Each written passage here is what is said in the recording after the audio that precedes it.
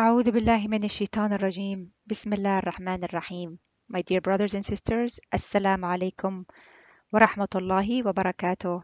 First and foremost, happy Father's Day to all the fathers out there. May Allah subhanahu wa ta'ala bless your efforts to raise and discipline your children in the path of Ahlul Bayt alayhim salam.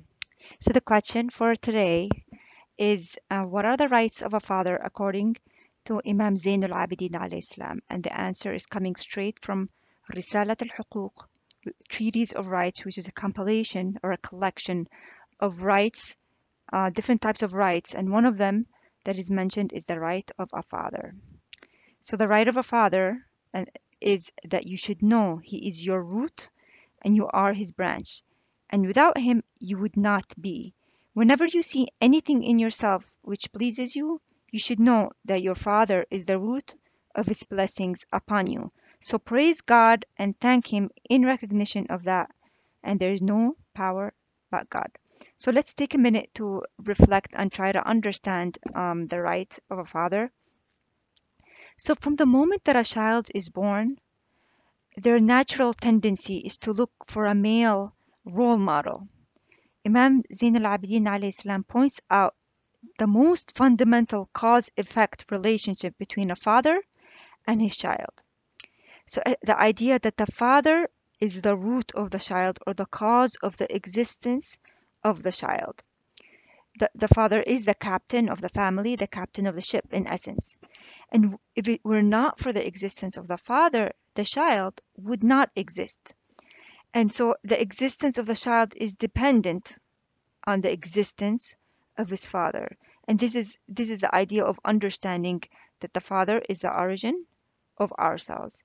And here the Imam alayhi salam reminds us as children of our fathers the importance of the existence of a father and the role that they play in our lives, um, and that they are the root and we are the branches.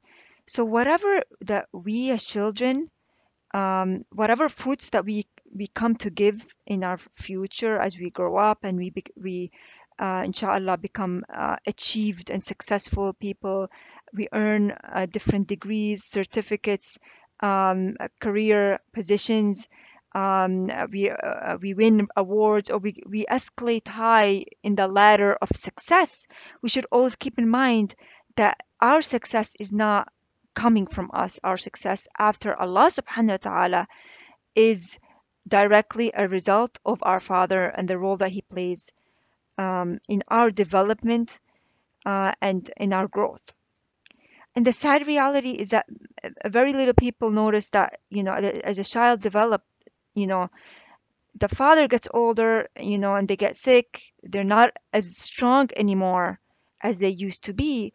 And at that time, it's when the children they are at the peak of their adulthood, of their youth. They're 40 years old or more, and at that time they're having all the energy there, and oftentimes they don't have the patience to deal with an elderly parent. And this is actually the best time to really really remember the words of Imam Zainul Abideen alayhi salam, that no matter where life takes us, from success, from being very busy, trying to earn a living, having so many activities, trying to raise our own families while our parents are older, we should remember that there is a time that we really have to step in and give back to our parents, and definitely our mom, and definitely our father.